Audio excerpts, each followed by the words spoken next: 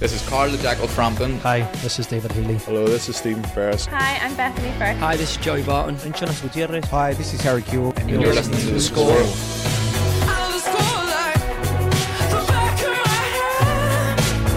The Score with Michael Clark.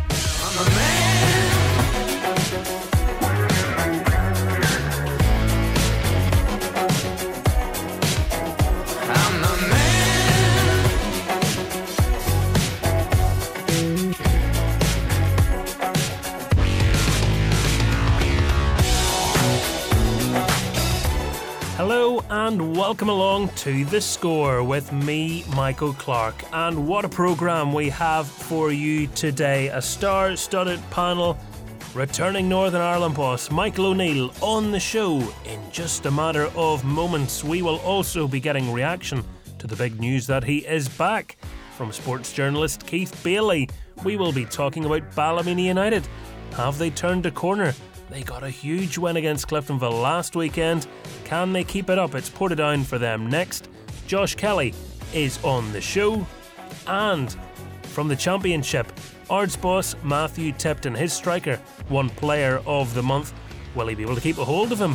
He's only on loan after all. Adam Sally is getting a bit of attention. And Ards seem to be doing rightly under the radar. How long will that last for? All that and more right here on The Score. The Score with Michael Clark. Before we get into our big interview to kick us off this week, let us first take a look at the matches happening in the top flight of the Irish League. One Friday night game for you, Coleraine against Crusaders, which is being shown by the BBC. That's at the Coleraine Showgrounds. On Saturday, 4 matches taking place. Dungannon Swifts against Carrick Rangers, Glentoran face Glenavon, Larne host Newry City, and Portadown welcome Ballymena Utd to Shamrock Park. Cliftonville and Linfield are not in action. That match postponed as Linfield are away in Edinburgh playing Kelty Hearts in the SPFL Trust Trophy. The Score with Michael Clark.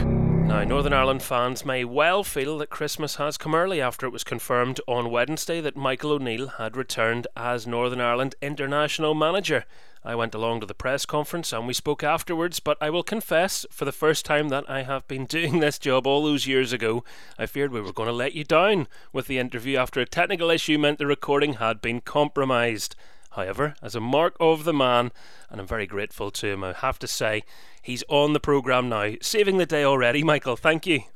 Thanks, Michael, no problem at all. It's great to be talking to you again. I didn't imagine quite so soon. I'm sure you didn't either, but what tempted you back into the job? It's the big question, really. Was there any reservations at all about coming back? I think, look, I wouldn't be 100% honest if I said there was no reservations. There's always reservations, I think, before you make any decision, particularly in football when you make a move and you go somewhere else.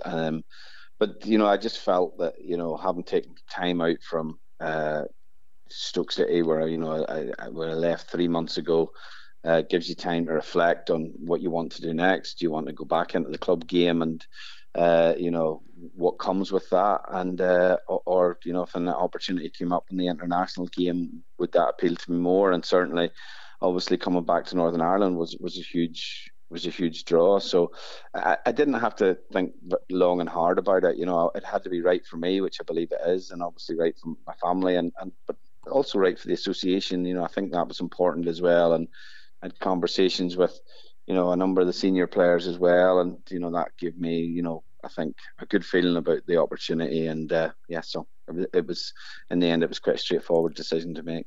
So was that Stephen Davis, don't retire, otherwise I'm saying no? Well, not quite that, but yeah, but like obviously I had a long-standing relationship with Stephen. He was my captain for the 8 years that I was in charge. So yeah, clearly we had conversations, and we'd had conversations in general over, since I had departed. We'd kept in touch, and spoken to the likes of him and Johnny Evans in particular, and so yeah, they were positive conversations. So that always helps with any decision you have to make. How important is it to keep those experienced players on, and how much of, I guess, the short term in your job do you see that as being one of the main objectives, making sure you have that nucleus of players that have been there and done it to help bring the newer players along? Yeah, I think in the short term, which is clearly the qualification for Euro 2024, those players are going to be vital, and there's a number of players that are still there from 2016, and so they know how I work. They know what I'll expect from them as well, and I think they'll be the core of the challenge to qualify for 2024. Going forward, then obviously their influence is very important on the younger players, and there's a number of younger players around the squad now. Many of them were known to me. They were possibly in the under-19s or under-21s, or some even younger at that point in time. I think Conor Bradley was in the Club NI programme at the time, which is now JD Sports Academy. So I was well aware of them, but I think for this first phase of the job, which is the aim of trying to qualify, the senior players are going to be vitally important, and then there's the phase of then obviously going forward and developing the squad as well. I thought it was fitting the other day that we were sitting chatting in the Billy Bingham lounge, everything Billy won in it and did in his career. Obviously we sadly lost him earlier this year, but if ever a man showed an example of what could be done in your second stint, it was Billy. Yeah, look, Billy was a fantastic manager for Northern Ireland. There's no doubt about that. And it was only like in the second phase to go to the 2 World Cups, and what they achieved with that group of players, a fantastic group of players. And I played under myself as that group of players. The transition from that group of players into the squad that we had, and we probably, as a squad, felt we should have done better as a group of players at times. I think with them than what we did, and but it was nice to be there. And you're right. Billy's, I think, managed Northern Ireland, I think it's 112 times. So I'm on 72, I think, at this minute in time. So it would be nice to certainly try and get to the point where you've managed your country over 100 times, and that's a little personal goal that I have as well. Well, Northern Ireland fans will be hoping that you see that and surpass it. It's a 5.5-year deal, Michael. What do you think is a realistic goal that you can achieve in that time? I think, first of all, it shows great commitment from the association to me, which is very important when you're coming into a position like this. And obviously, there's commitment from my end as well.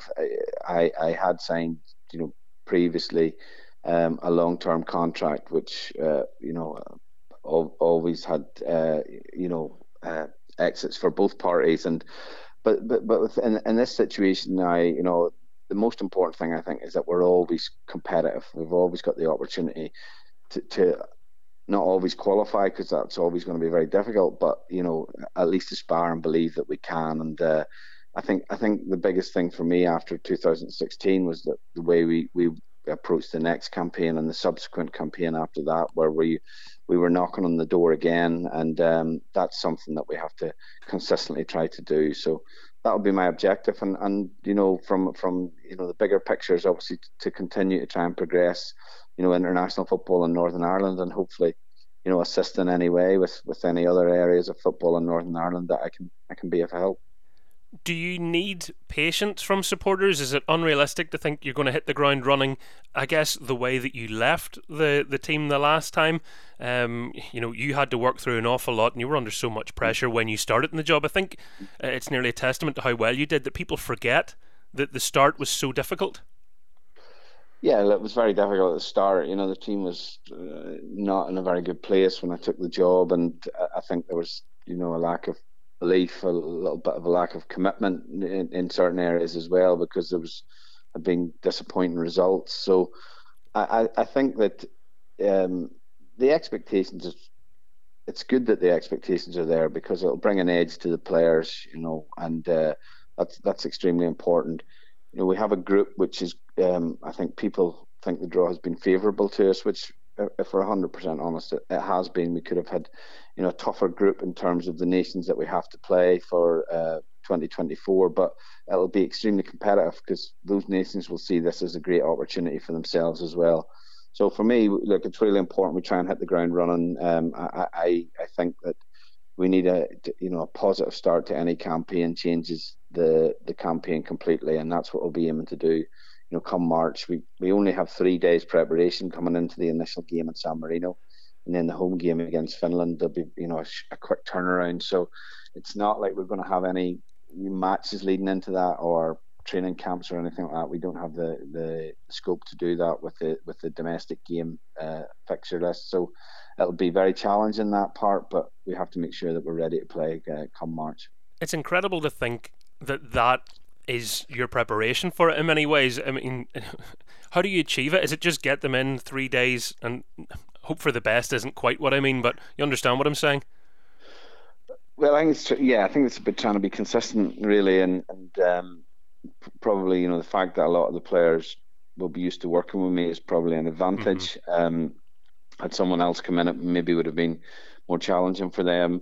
I think we're going to have to do a lot of preparatory work before we come in, which maybe we'll using video, and the information that we give to the players coming into the first camp will be vital as well. There's a lot to cover off over those 3 days, and obviously we have to travel on one of those days as well. So those are all little challenges, but having done that over 8 years, I'm kind of pretty comfortable with that. I've done it before. I kind of know what works and what doesn't work, and I'll go back on the experiences I had and hopefully put them to good use in terms of the preparation for these opening games.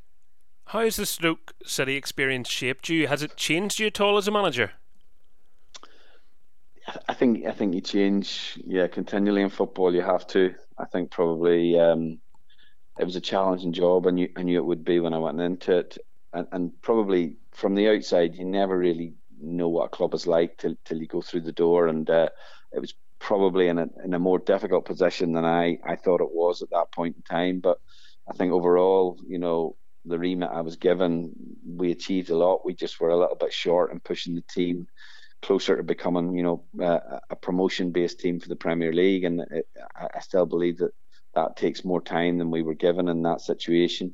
But I think, you learn patience. You learn, obviously, continually dealing with players. Slightly different dealing with players at club level as the international level. But I think, probably if anything, I'm probably a little bit more balanced and a little bit more patient as a manager than possibly I was when I went into the job. You won't miss your door being knocked every 2 or 3 days then?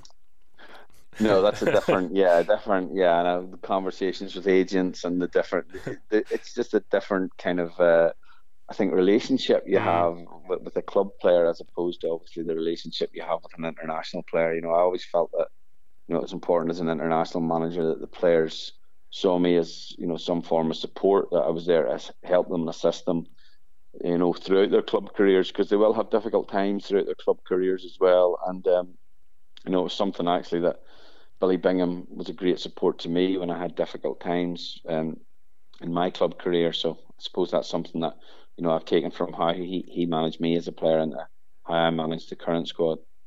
Well, I'm very grateful for your time. Just finally, 20 years ago this week, you were also at Windsor Park. At that time, you were winning the League Cup with Glentoran. I just wonder, have you any memories of that final against Linfield? Yeah, I do. It was a very good night. We had come back. I think it was the first trophy of the season, and it was my first season back in the Irish League. Actually, I'd been away playing in England and Scotland for the best part of 16 or 17 years. So finishing my career with Glentoran was a really enjoyable part of my career. We had a very successful team. We won 3 of the 4 trophies that year and were beaten in the Irish Cup final. But that night in particular was a good night. We played very well, and it was a great experience, and always nice to win a trophy, which, up until that point, I had only won 1 trophy previously with Coleraine, which was, I think 20 years previous, so it was nice. Yeah, fantastic memories, I'm sure. And, maybe there's a young striker you could call up, Michael Halliday. He's still going. Yeah, well, Michael had the knack of scoring in big games, so I believe he is still playing, so that's testament to his dedication and love of the game as well. Whilst Michael might not be expecting his phone to ring, and not to be disrespectful to him, could a few players that haven't been in the picture maybe expect a chance to come back, or is that even something you're exploring, whether it be Norwood or Boyce or someone like that? I think those are conversations that, need to take place. You need to find out why players have made the decisions that they've made. It doesn't mean that they'll change those decisions because there's a change of manager. There's a lot of demands on players now with club football and international football, and players get to different stages of their career with maybe have young families in different situations that they feel that being away for international football, which can be anything up to 10 days at times, it is challenging, and but certainly my job is to try and make it as inclusive for everyone as possible, that we have as strong a squad as possible. So the people who've maybe not been available or made themselves unavailable, obviously I'll be keen to try and have them involved as much as possible as well. Okay, well, 15 weeks, have a great Christmas, and then I suppose get stuck right back into it.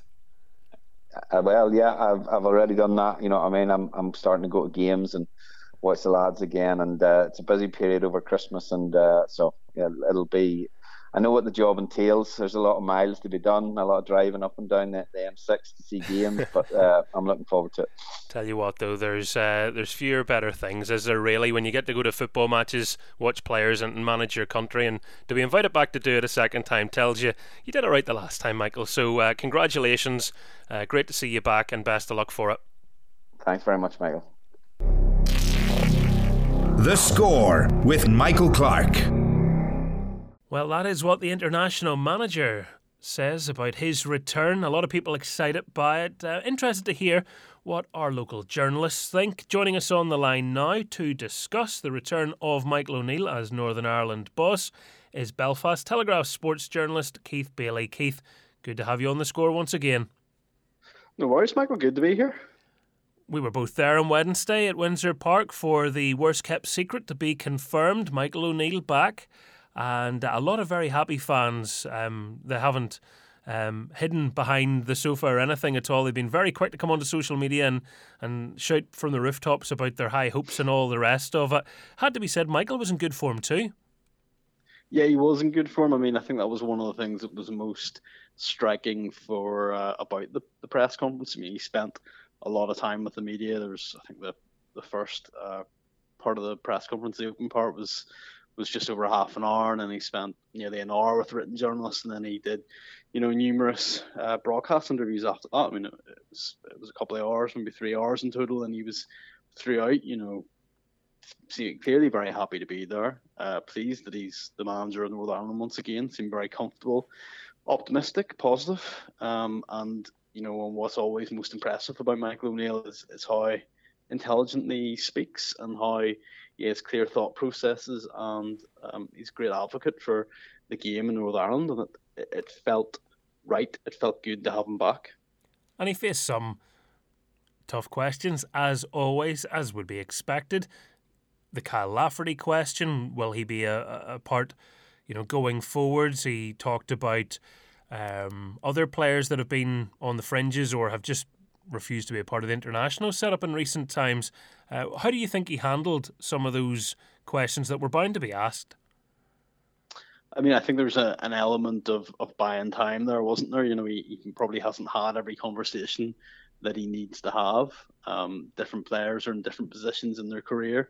There's question marks over a number. You've got the Michael Smiths and the Emboises of this world who, still have maybe a little bit of time on their side, could come back in and feature and play games. Even Oliver Norwood was asked about in the written conference, which I think would be very unlikely for him to come back. But, there's those type of players. And then you've got the other ones who are still with the squad, Steve Davis, Johnny Evans, and Kyle Lafferty, obviously. Again, Kyle's circumstances are slightly different, but, those three, and you would wonder whether they'll continue or not. But there are a number of different conversations that he has to have, and rather than kind of commenting too heavily on each one individually, he kind of gave the approach of, well, we'll have to sit down and talk to them. But he was effusive in his praise for Steve Davis, even more so perhaps for Johnny Evans. So I think it's very clear that he would still like those two to be part of his plans going forward, certainly for the two games in March. So, I think there were signs there that he's certainly not going to come in and say, well, listen, player X and player Y are past their best, and and it's time for them to step aside. And he didn't do that. He wants to keep everybody involved. It was notable how often he used the phrase senior players and talked about the senior players, and by that, he is talking about Davis, he's talking about the Evans brothers, and the likes of Al McGinn and so forth. And he wants to keep those guys involved. There's no sense of him, bringing in the young lads completely at the expense of those ones. So it's clear that he wants to keep people on side. So people are feeling confident at the moment, but is there a need for realism, and what does that look like if it is required at this point in time from supporters looking at Michael and the job he has to do? Well, Michael was very optimistic. We asked about the group. He accepted that it was a kinder draw than perhaps Northern Ireland have got in the past. His last group that he had included the Netherlands and Germany, and it's a much kinder draw than that, much more favourable draw.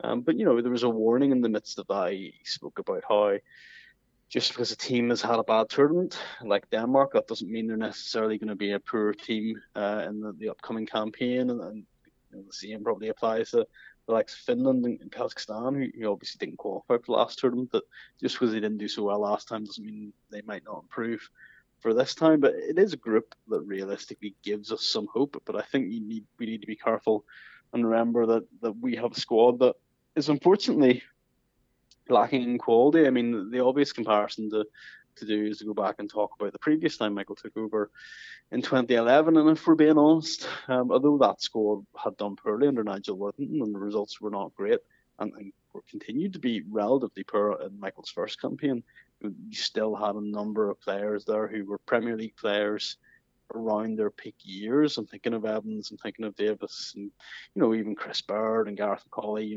We don't have that same sort of quality at this moment in time. So I think the reality is, while this is a good draw, I think you have to, and we've got a great manager now, which I'm not sure we had previously. I think we need to be realistic and recognise that it's still going to be right, I feel, to get into the top two in that group. And there are still people out there, and they have the right to question Michael O'Neill coming back. Some people say, is he coming back because he didn't have a better option? Other people just think you should never go back. Would you subscribe to that? Do you think there's a big risk being taken here, either by the IFA or by Michael O'Neill, in returning after leaving on such good terms previously? I mean, it's cliche nonsense, isn't it? That idea that you never go back. Well, what does that mean? It doesn't mean anything. There's no reason why just because you've been successful in the past and you come back doesn't mean you can't be successful the second time. It doesn't guarantee success, but nor does it guarantee failure. It's an open book. It's a new chapter, and anything could realistically happen. I think the fact of the matter is Michael O'Neill was the best available manager of the candidates for Northern Ireland. So he's the right person for the job. Obviously, Billy Bingham did very well in his second spell. It's somebody that Michael played under.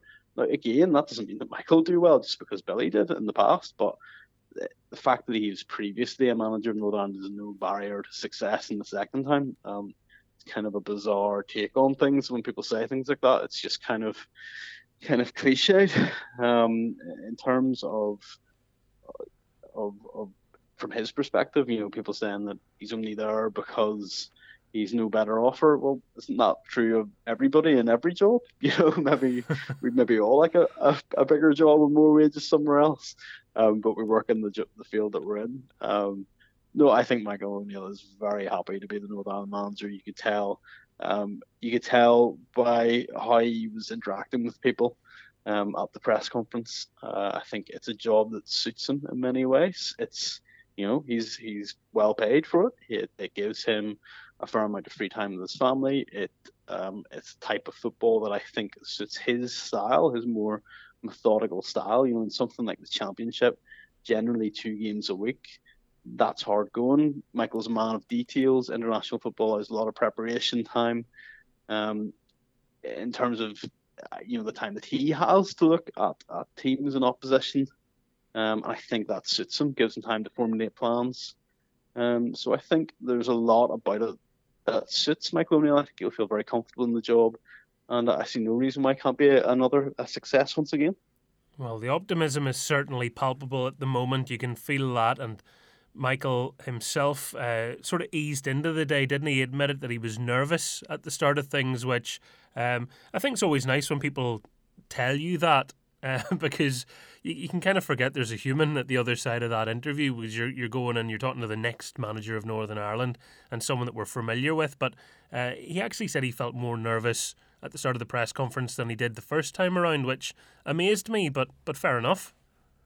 I'm not sure I entirely believed him on that one. I thought he looked quite comfortable and quite happy. I can remember back to 2011. It's funny seeing the photographs of it. He does look quite young in it. Yeah. He had a lot less experience then. He's only 53 now, remember, just for anyone that doesn't know what age he is. 53 is quite young for an international manager. Yeah. Often international managers are men in their 60s or whatnot. Maybe that's changing when you look at the World Cup with Alexa Southgate doing well. But I don't really think he was that nervous. I think he knows every face in the room practically. He dealt with it very well. I think he's got a pretty clear idea of what he wants to do, and he's just at the moment this week he will be just going through all the tasks he has to do, taking them off one by one. So I think he's more than happy. And last one on the international scene, do you think qualification is within Northern Ireland's reach? Is it an objective that they have some chance of attaining, apart from the fact that anyone has a chance being in any competition? I mean, listen, if I'm being completely honest, I don't think Northern Ireland will qualify for the next European Championships. I don't think we've got a good enough squad to do it, and I think that would be true whether it was Ian Barclough, Michael O'Neill or Pep Guardiola in charge. I just think that's probably the reality of it. I do think this group gives us an outside chance, and if everything went right for us, and let's be honest, in the run to Euro 2016, everything did kind of go right. Every other team was sacking their manager. If everything went well for us, then there is a possibility. But I think we need to be aware that Denmark are certainly a much better team than us, and they're a much better team than what they showed at the World Cup. And Slovenia and Finland are both ranked above us at the moment. We've been poor recently. Some of it, a fair amount of it, was down to the manager, but not all of it. Some of it's down to the lack of quality that we have at the moment. So I think that we can qualify, but I would, if I had to bet, I would say the chances are we probably won't. But let's enjoy the ride, eh? Yeah, it's interesting, how much of football people can put down to a manager as well, because, you can always make that argument. You put the players out there and it's up to them to show up as well. I wonder how much the personnel will change under Michael O'Neill. There's only so much, Northern Ireland team's personnel can change, really. We don't have a massive pool of talent. And again, it wouldn't really matter who your manager was. The playing pool is going to be the same. Michael will have his own ideas and maybe drop a couple and bring a couple in that Ian Barclough wouldn't have. But you probably find that, of a 25-man squad, 21 or 22 of them would be the same, regardless of what manager picked the team. I think that's just the way it is for Northern Ireland, for a country of our size. And listen, I do think managers are massively influential, massively important, particularly in international football. Tactics are a really key part of the international game and style of play. So Michael can definitely have a positive impact and improve us. It's just whether or not that's enough to qualify. Interesting. Okay, let's move away from the international setup then and talk about the Irish Cup. In case you missed the round 5 draw, just to quickly run you through it. Moyola Park at home against Glentoran. Dundela versus Cliftonville. Crusaders against Dergview. Newry City have drawn Harland and Wolf Welders. Ballina Mallard are against Glenavon. An all-premiership tie in Carrick Rangers versus Ballymena United. We'll hear from Ballymena United's Josh Kelly a little while on the programme. Institute play Annie United. Portadown are at home to Banbridge Town. Larne face Crumlin United. What a draw for Crumlin United. Knockbreda against St Mary's YC. Bangor have Tandragee Rovers. Newington face Ballymoney United. Coleraine are at home against Loughgall. That's a tasty one. Ballyclare Comrades have Dollingstown. Dungannon Swifts have Ards. And Linfield are at home against Warrenpoint Town. I've maybe slightly editorialised there, Keith, and some of the ones that I think are good, but what do you think? It's not an amazing draw, is it? It's not one that you really get jumping there up he and is. down, but there's only one. There's only one all Premiership tie, and that's Carrick Rangers and Ballymena, which could be all right.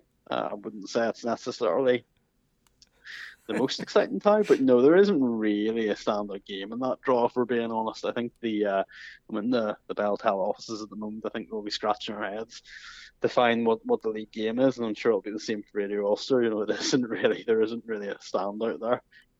But you never really know with the Irish Cup. It can spring the odd surprise here or there. So maybe we'll get a shock somewhere. But you weren't really coming away from that draw going, wow, I can't wait for the first Saturday in January for those games. I think you're right. You can pretty much predict who you think is going to win all of those matches. The match where you maybe just wonder is Coleraine Loughgall. I know Coleraine are in a little good patch at the moment, and they're starting to look more like what the glimpses that they showed us. Maybe certainly that result against Cliftonville is a huge lift for them, being in the final once again of the Bet McLean Cup, which we're going to talk about in a wee moment. But Loughgall have impressed me what I've seen of them, and you just wonder, might they be able to get a scalp here? They've already beaten Premiership opposition, as we know. I'm right in saying it's at the Showgrounds, yes? Yeah. Not so sure. I think if that game was at Lakeview, then it might be a different conversation, but I think Coleraine could have too much for them on the Showgrounds at home with home advantage. I think the smaller team really to pull off a shock usually needs to have home advantage. It's pretty rare that a championship team goes to a Premiership ground and wins. So Loughgall have been genuinely really impressive. I think they're one of the best teams I've seen in the championship in a few years. That doesn't mean they're going to go to Coleraine and win on the fifth round of the Irish Cup. I know I would fancy Coleraine for that one. And Coleraine are probably a club who would see this as an opportunity to go on a good cup run this year. So I would say that would be a good chance for Coleraine to progress. Okay, maybe not Loughgall fans. I did try for you. The Bet McLean Cup semi-finals, two very different stories. What about Glentoran and Linfield? The Glens were walloped. Yeah, I mean it was very one-sided. I watched the YouTube coverage with your commentary on it, Michael, and it was interesting. You could hear a few sounds coming through from the big stand at the Oval. Obviously, Mick McDermott was getting a bit of stick. Linfield were well worth it. They dominated the game, and it was a poor day for the Glens, and they've had a bit of a blip. I think it's too soon to call it a crisis by a long way, but 5 defeats and 7 are resurgent. Pardon? 5 defeats and 7. Yeah, no, it's not great, is it? Be interesting to see what happens over the festive period. And of the other game, what did you think about that all the way to penalties? Coleraine fighting back twice against the holders, Matthew Shevlin the hero, and then to penalties it went, and they were able to get the job done. Yeah, it was a really entertaining game by all accounts. I was watching the other one, of course, but I think a great game by all accounts. There's not much between those two teams in general. They often have exciting clashes, as we saw in the League Cup final last year. On this occasion, it's Coleraine that progressed, and I think that they'll have enjoyed that, considering the heartbreaking manner in which they lost the final last year. And we know now. The Bet McLean Cup was always going to be a Sunday final. I think again after last year's success, the Irish Cup, as we intimated in a conversation a while ago, Keith, in this programme, is going to be a Sunday. What's the reaction been like to that? Yeah, I mean, I think it's a positive thing. I don't think there was really an alternative. I think we all recognise that the King's Coronation is going to be a big event, and they couldn't go ahead on that Saturday. You couldn't bring it forward to Saturday because it would mess with the league fixtures. You couldn't move it back to Saturday because it would mess with the end of season European playoff. Friday night was considered. It was ruled out because of, it might, the Irish Cup might lose something. The Irish Cup final day might lose something if we had a Friday night game. Fans want to enjoy it as a day, and you kind of lose a wee bit of that if you're going straight from work. So they opted for the Sunday, and I think it's a sensible choice. I think it'll be a good occasion. So now, final question for you, Keith, and always thanks for your time today. Who do you think will get a bigger turnout on their final? Will it be the IFA or the Northern Ireland Football League? Well, this is it, and I quite enjoy these conversations. There was a bit of boasting going on from Niffle offices last year about the fantastic crowd they had at their game, and it was great, no doubt about it. Listen, I do think the crowd that you get at those cup finals is hugely dependent on the teams that make it. Linfield and Coleraine will be a fantastic crowd. Will the Irish Cup final be bigger? Depends who's in it. So Linfield and Glentoran, it will be. If it's Ards and Carrick Rangers, it won't be. So yeah, it depends who makes it. Be quite happy if it was Ards and Carrick Rangers personally, but that's nobody asked me. Keith, great to talk to you. I'm sure you'd be more than pleased as well, my friend. Oh, I'd be delighted. Fond memories of the 2008 Seal and Sons Cup final. We wouldn't be getting on so well on that particular day, but there we are. Thanks for coming on to The Score. Thanks, Michael. Cheers. The Score with Michael Clark. Well, if any Ballymena United fans were worried about what this season would have in store, maybe, just maybe, you're starting to feel a little bit better about things after some of your recent results. What a performance against Cliftonville. But we'll come on to that. Let's first welcome our next guest on to the programme. He is the captain of the Sky Blues, Josh Kelly. A welcome return to you, sir. Good to have you on the show again. Thanks very much, Michael, for having me, mate. It's good to talk to you, and I'm sure you are on cloud nine after that display against Cliftonville. I mean, it wasn't, just a good win. It was an unbelievable team performance. Yeah, no, as you say, it was really good. But as this season has sort of taught most of the Ballymena team not to get too high with the highs and too low with the lows, because football can change fairly quickly. But we've been enjoying the last, I would say, 3 or 4 weeks. I think we've sort of turned a wee corner from probably the Crusaders game you could go back to. Maybe you can go back to the Newry game, but obviously we got beat by them in midweek. But I think for the last sort of 4 or 5 weeks, we've had a pretty settled side, settled formation, sort of gelling a wee bit, and I think that's proven in the results. Is that what it just comes down to? Do you think getting a bit more consistency in terms of being able to pick the same players match to match?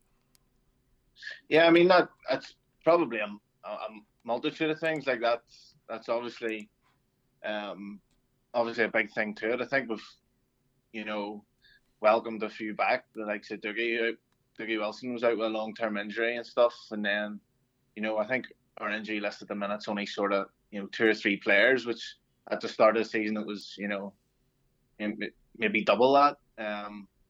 So like Sandy McGrory and stuff coming back. I know we lost Evan Tweed with that at Carrick, but I think sort of the likes of Ballymena and that's the sort of middle ground teams that maybe don't have a massive squad, sort of need to keep everyone fit, because then in turn keeping everyone fit means training's quality's going up because everyone wants to get in the team, and the knock-on effects of that sort of taken into Saturday, which is if you're training better and there's a good healthy competition, that's sort of improving performances, and I think that's part of the reason why we've managed to turn it around.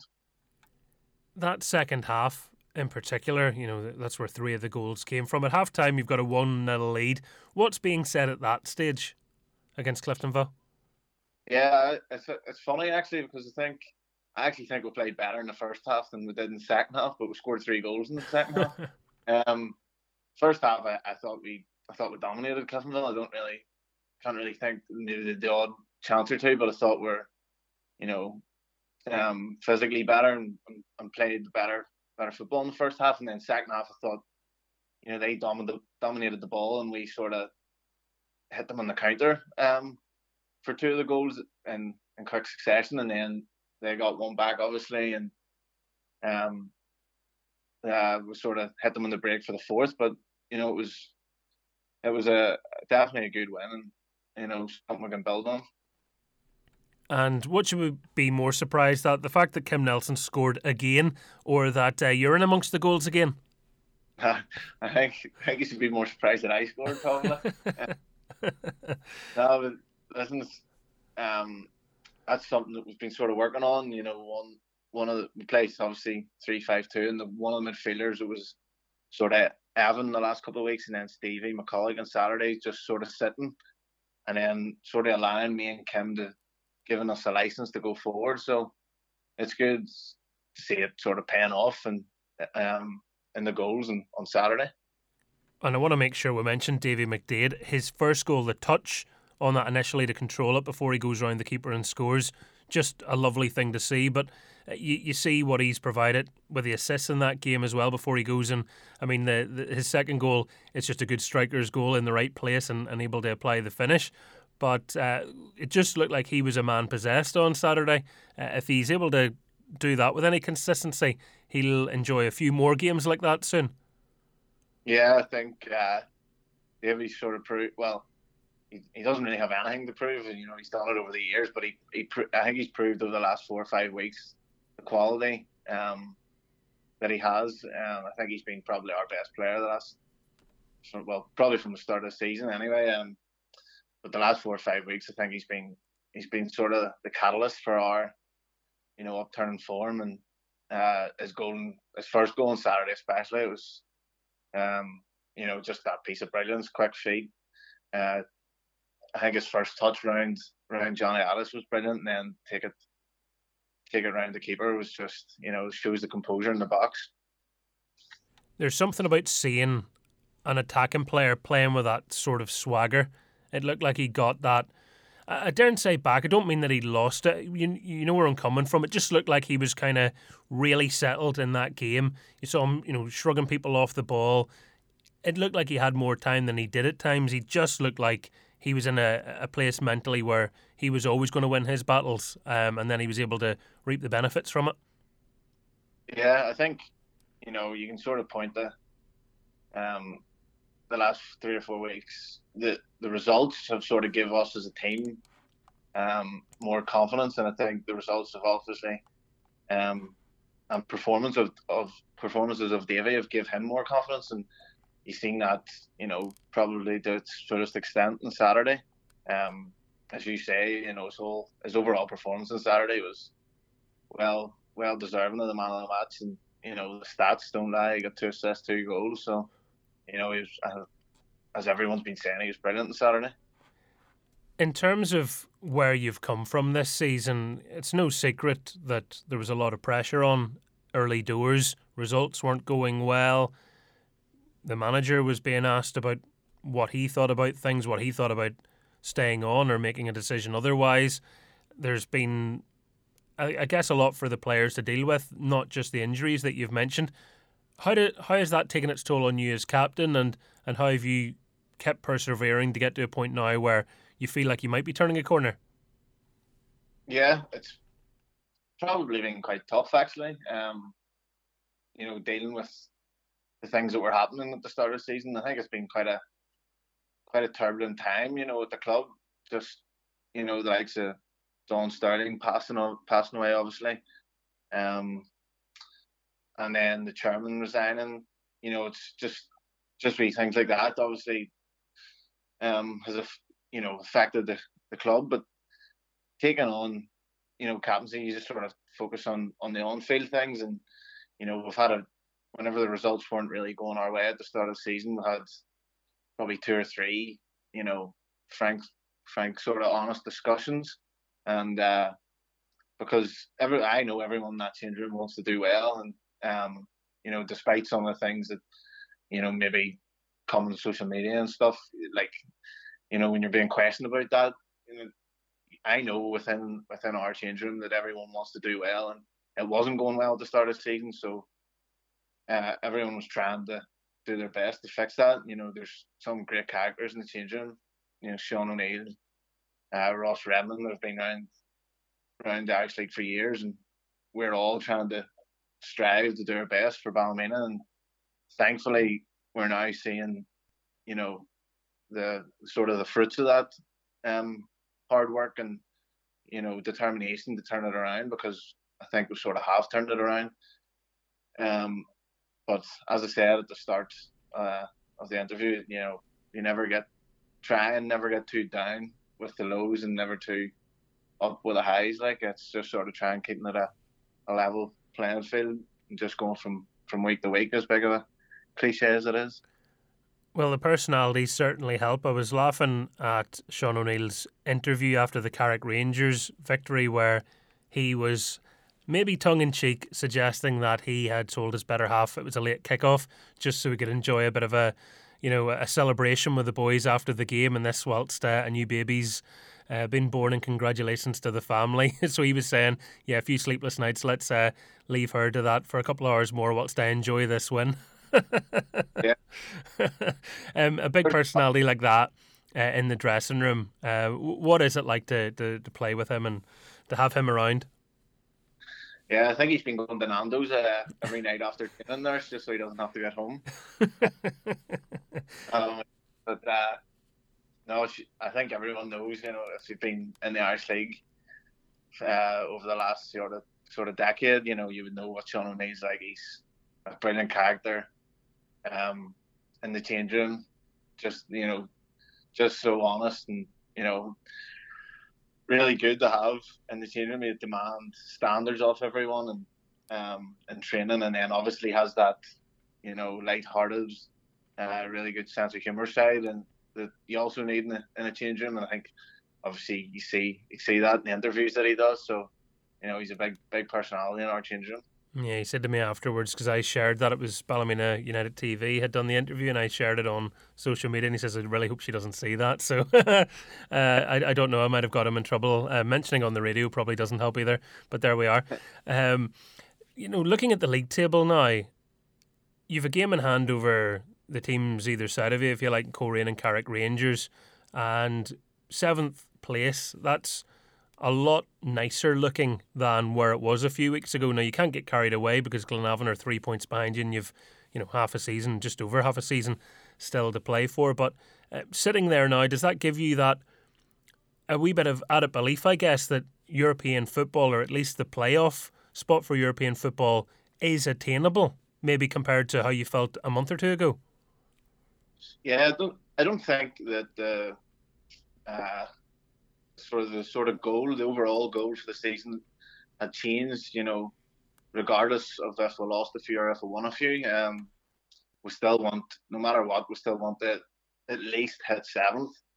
Because obviously it gives you the opportunity for Europe, and that is ultimately our goal, to try and get qualification for Europe, whether it be through the league or through the Irish Cup. And hopefully we can have a strong second half this season to maybe try and push into the top 6, or either consolidate the 7th position and give ourselves just the best opportunity to be in the European playoffs come the end of the season. And we know this time of year everyone gets excited and counts down the days to Boxing Day. This year you're away from home against Coleraine. Before that you've Larne, but first and foremost this weekend you're away to Portadown, who went to Newry and put in a performance that maybe people would say is long overdue from them this season. I'm sure their fans have felt it's long overdue, so you wonder if you might be in for a sterner challenge at Shamrock Park with a wee bit of added belief there now too with them. Yeah, there's no, another cliche as it is, there's no real easy game in the Irish League, especially, going away to Portadown at Shamrock Park, regardless of their league position. Obviously Niall Curry's had, I think, maybe a month with the team now. So obviously he'll be implementing the ideas, formations, players, that he wants in. So we've under no illusions that it's going to be a tough test down there in the middle of December. So we're just going down there to give it our best and try and get 3 points as we do in every game. Because looking at this, I'm thinking, gosh, the next 3 Ballymena United games, if you're a United fan, it could be amazing. It could be absolute torture, because it's going to be great atmospheres. Portadown always have a very strong support. Ballymena United, you'd like to think will travel in numbers to that one. Larne, that's the Shane Hill derby, so you've got that whole thing going. And then Coleraine is the derby if you're Ballymena United. So, there's plenty to be excited about. Does that translate to you as a player? Do you look at those games and do they have that same magic for you as they would do for the supporters? Yeah, they definitely do. I think obviously as a player, you sort of sort of tailor your excitement a wee bit. Obviously the fans are allowed to get carried away. That's what they're there for. For big stuff, they're allowed to get as excited as one. Whereas as players, we sort of just have to focus on the tactics and make sure you're the best shape possible to try and win a game of football, regardless of really who it's against. But obviously that the derby's sort of add a wee bit of spice to it. But no, looking forward to the next 3 games, but not looking ahead of Saturday anyway. And it's always that one that I'm sort of going, at least the way the fixtures have fallen this year, with Christmas being on a Sunday, the Boxing Day game is a Monday, so you get like that week spread between the games, your Saturday, Friday, Monday. A bit kinder than previous seasons where you're having to try and play 3 games in under a fortnight or anything like that. So you've a bit of breathing space before we look at, I suppose, the schedule then, because it's Monday to Monday from Boxing Day to the 2nd of January for your next game, which is against Glentoran. So it's a bit more spread out. Does it allow you to have a bit more of a normal Christmas, is I guess what I'm trying to get to? Some years that's just not possible. Yeah, I mean, it does, actually, looking at the fixtures, it did. I was looking at them the last couple of weeks, and it does feel like there's maybe a game missing somewhere. Like normally the last couple of over the winter period feels like you're playing, a game every 3 days up until you're into January. So no, it does feel that it's a bit more spaced out, and obviously I'll just have a usual Christmas, really. What's a usual Christmas? Because for me, it's eating what I want, and for everyone else, drinking what they want as well, and for a player, clearly not. I'll not be drinking what I want, but I'll be having a Christmas dinner. There'll be no doubt about that. I'll not be turning down a Christmas dinner. No, I'll just have probably Christmas Day, just the usual breakfast, and then have a Christmas dinner, and I'll not be opening any selection boxes or anything like that. I'll keep that for Boxing Night. What's your usual breakfast? You've made me intrigued now. Do you have something special on Christmas morning? I don't even know what I'm gonna have. I think I'd probably have maybe some sort of cooked breakfast, but not a full fry or anything like. Yeah, he's twigged his manager could be listening there, folks. Yeah, he'll be having cornflakes. Josh, great to have you on the programme. I hope you have a great festive fixture list. Certainly plenty for the fans to get their teeth into. And, you've made everybody hungry now thinking about your lovely cooked meals in a couple of weeks' time. But for now, thanks very much for coming on to the show. No problem, Michael. Thank you. The Score with Michael Clark. We are almost at the end of the programme, but we always have time for this man. Matthew Tipton, the Ards manager, joins us on the programme now. How are you, sir? I'm very good, Michael. How are you? I'm doing good. Enjoyed your company recently. Obviously, we were sharing commentary duty together, but we're not here to throw roses at one another. We're here to talk about your team, Ards, with Adam Sally winning Player of the Month. I guess you're doing okay. Yeah, we've had I suppose, up and down all from the outside looking in. It's probably been up and down, but I've been fairly pleased with the progress we've been making. We're on an upward trajectory. We brought a lot of players in the summer, let a lot go, and took us a little, probably 6 weeks to really find any rhythm, and we were up and down then. But, I think performance-wise, we've been really pleased probably through October, November, and obviously this month, the start of this month. And yeah, Adam capped it off, Player of the Month for November, but even for October, it could have been himself or Eamon Scannell. Being honest, Eamon was super. I think he scored in every game, including the hat-trick. I might be wrong, the hat-trick might have been in November, but he performed really well, and I was surprised that he didn't get it, the previous month. But then Adam, continued his form right the way through November, and we're delighted with him. Well, he seems to be delighted at Ards. A no-brainer, I would have thought, for you to bring him in on loan when that opportunity arose. Yeah, look, we look around. We're always keeping an eye on. Adam's obviously a player I know, and when I realised things were really working out from Portadown, I spoke to the chairman and got him to make contact with Portadown, and then we got permission to speak to him. And it took a little bit longer than what we wanted, just the way that these things work. Ideally we'd have got him in right at the beginning of at the end of pre-season, beginning of the season kicking off. But it took a little while, and it probably took Adam 6 or 8 weeks then to get going. It was until October before he really got going, because he hadn't had a pre-season, he hadn't played any minutes during pre-season, or very little minutes anyway. I know he definitely hadn't had a full game.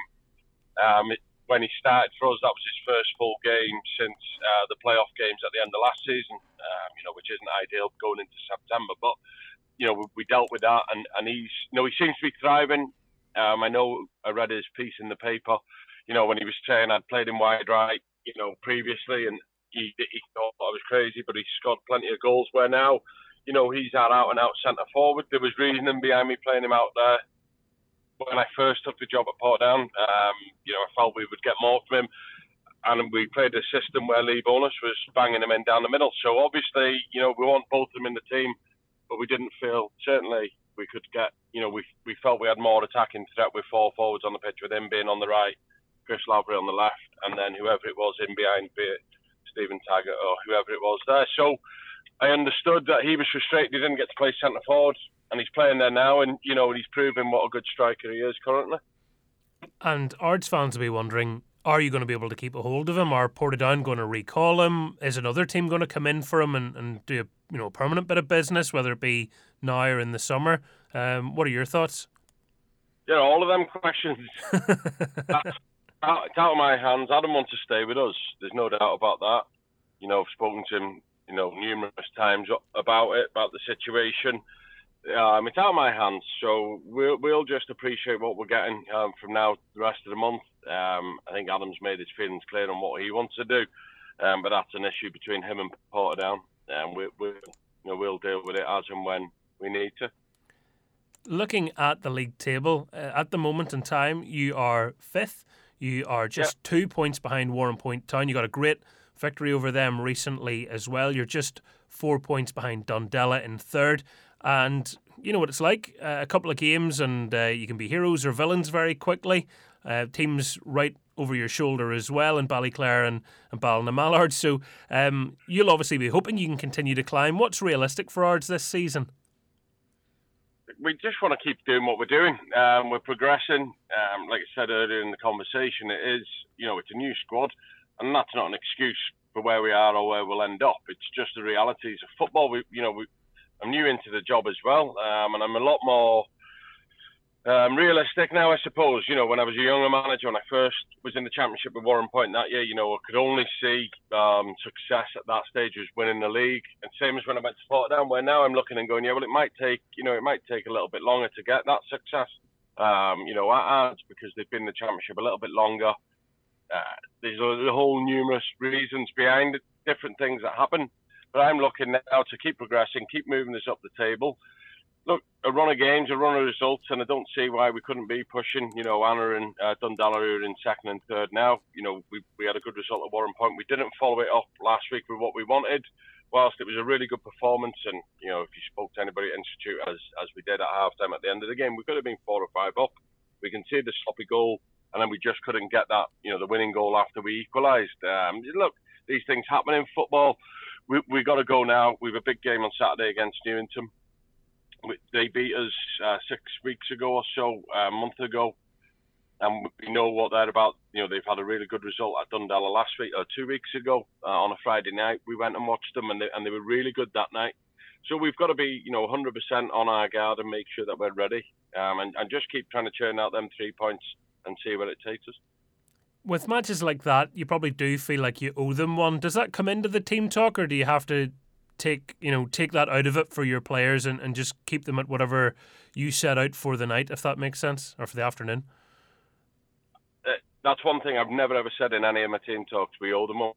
We don't owe anybody anything. We play to get 3 points every week, regardless who we're playing against. We didn't get them that day. I can't go back in time to get them back. So no, I don't owe them anything. What our focus is on what we're doing going forward, and we've got to win. It was a bugbear of mine as a player when managers used to say, "Oh, we owe these one," or whatever, whichever way they worded it. should have done the business on that day. We can't get it back now, so we look forward and we make sure we get 3 points this coming game. Very interesting.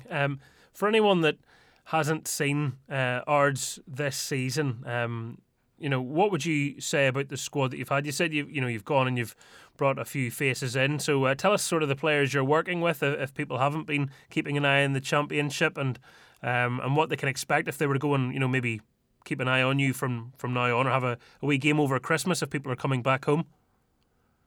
Well, goals would be one. I think we're the highest scorers in the league, but also, we're one of the worst defensive records. So we're certainly scoring plenty, but we're conceding, and that's something obviously we're trying to work on currently. In terms of players in the squad, Alex Moore, we brought in from Linfield. Obviously, he was on loan at Dungannon last year. He played a few games. Linfield won the league there. Young goalkeeper.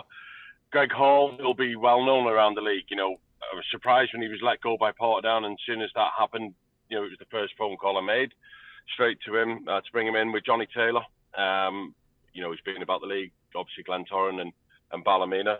He was at Ards previously and left, and we've brought him back. I suppose people out there, Cricky Crane, who I work with at Portadown and done well for me there when we won the championship, and he's doing really well this season at left back. Conal Young's been playing.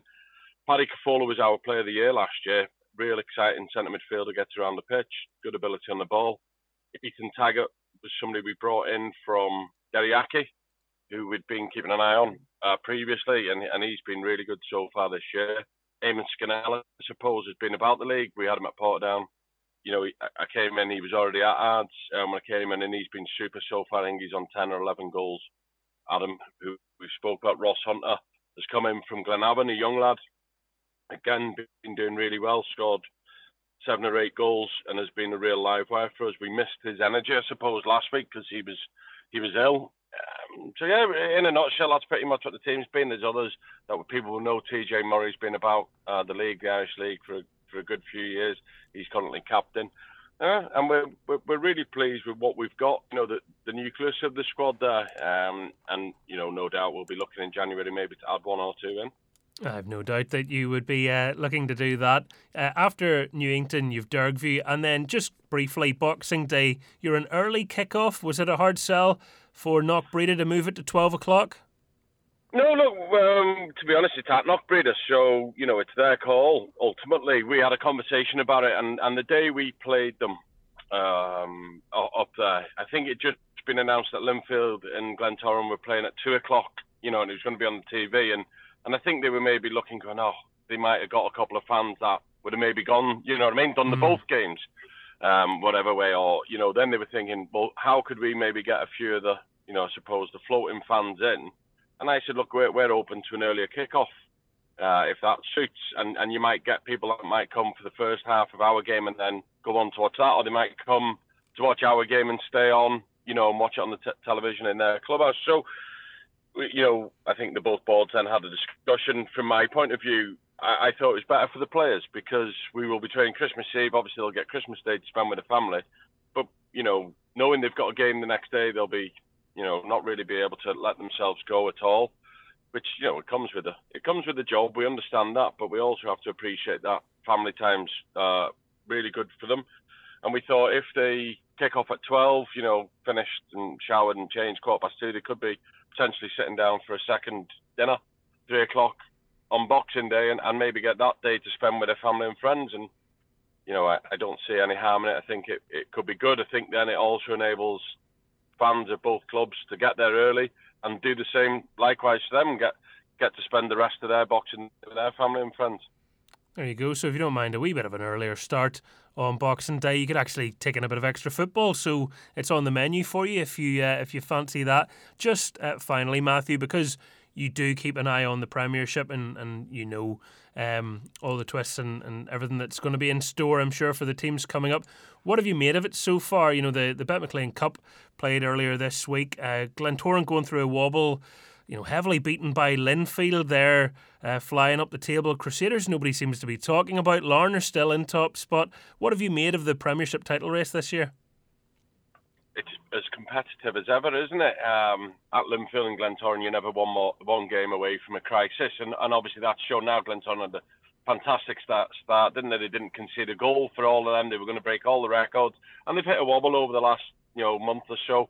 But they'll come back strong. Linfield they've no chance. They were nowhere, weren't they? It was a disaster, the worst season in their history a month ago. Now they've won a string of games. Obviously, I know they drew with Crusaders 2 weeks ago. But now they're sitting in third. Crusaders have done very well. Good, strong team. You look at it, full of experience. A few injuries, yet they're still picking up the results. And I think if you look, the draw at Windsor Park when they had Philip Lowry playing centre half, Gary Thompson right back, Decky Goodell coming out of retirement, it shows what they've got as a squad. And if you look at Lan, last week obviously we did the commentary and they weren't great. They were poor, being honest. But they ground it out. They managed to nick a 1-0 win, and that's a sign, as they say, of a good team. This week they'll have Lee Bonus back, Mark Randall potentially, Sean Want. So they'll now be looking to kick on again, for the next month, but there'll be many more twists and turns. And without being boring, anybody finishes above Linfield wins it for me. I still fancy them to come strong from now till the end of the season, and it'll take a real good and strong team to knock them off winning the league. There we go. Heading into a few festive crackers. Tippy's gone early with his prediction. Who are you backing? You can let us know across socials, The Score and I. But Matthew, thank you as always for coming on to the programme. Brilliant. Thank you very much. The Score with Michael Clark. Ards boss Matthew Tipton there joining us on The Score. Thank you to Matthew. Thank you to Ballymena Utd captain Josh Kelly, to Keith Bailie and Michael O'Neill. Not a bad lineup today, folks, was it? Thank you so much for your company as well. It's always great to have you on board. I hope you'll join us again, same place, same time, next week. But until then, all that remains to be said is enjoy your weekend of sport. Bye-bye.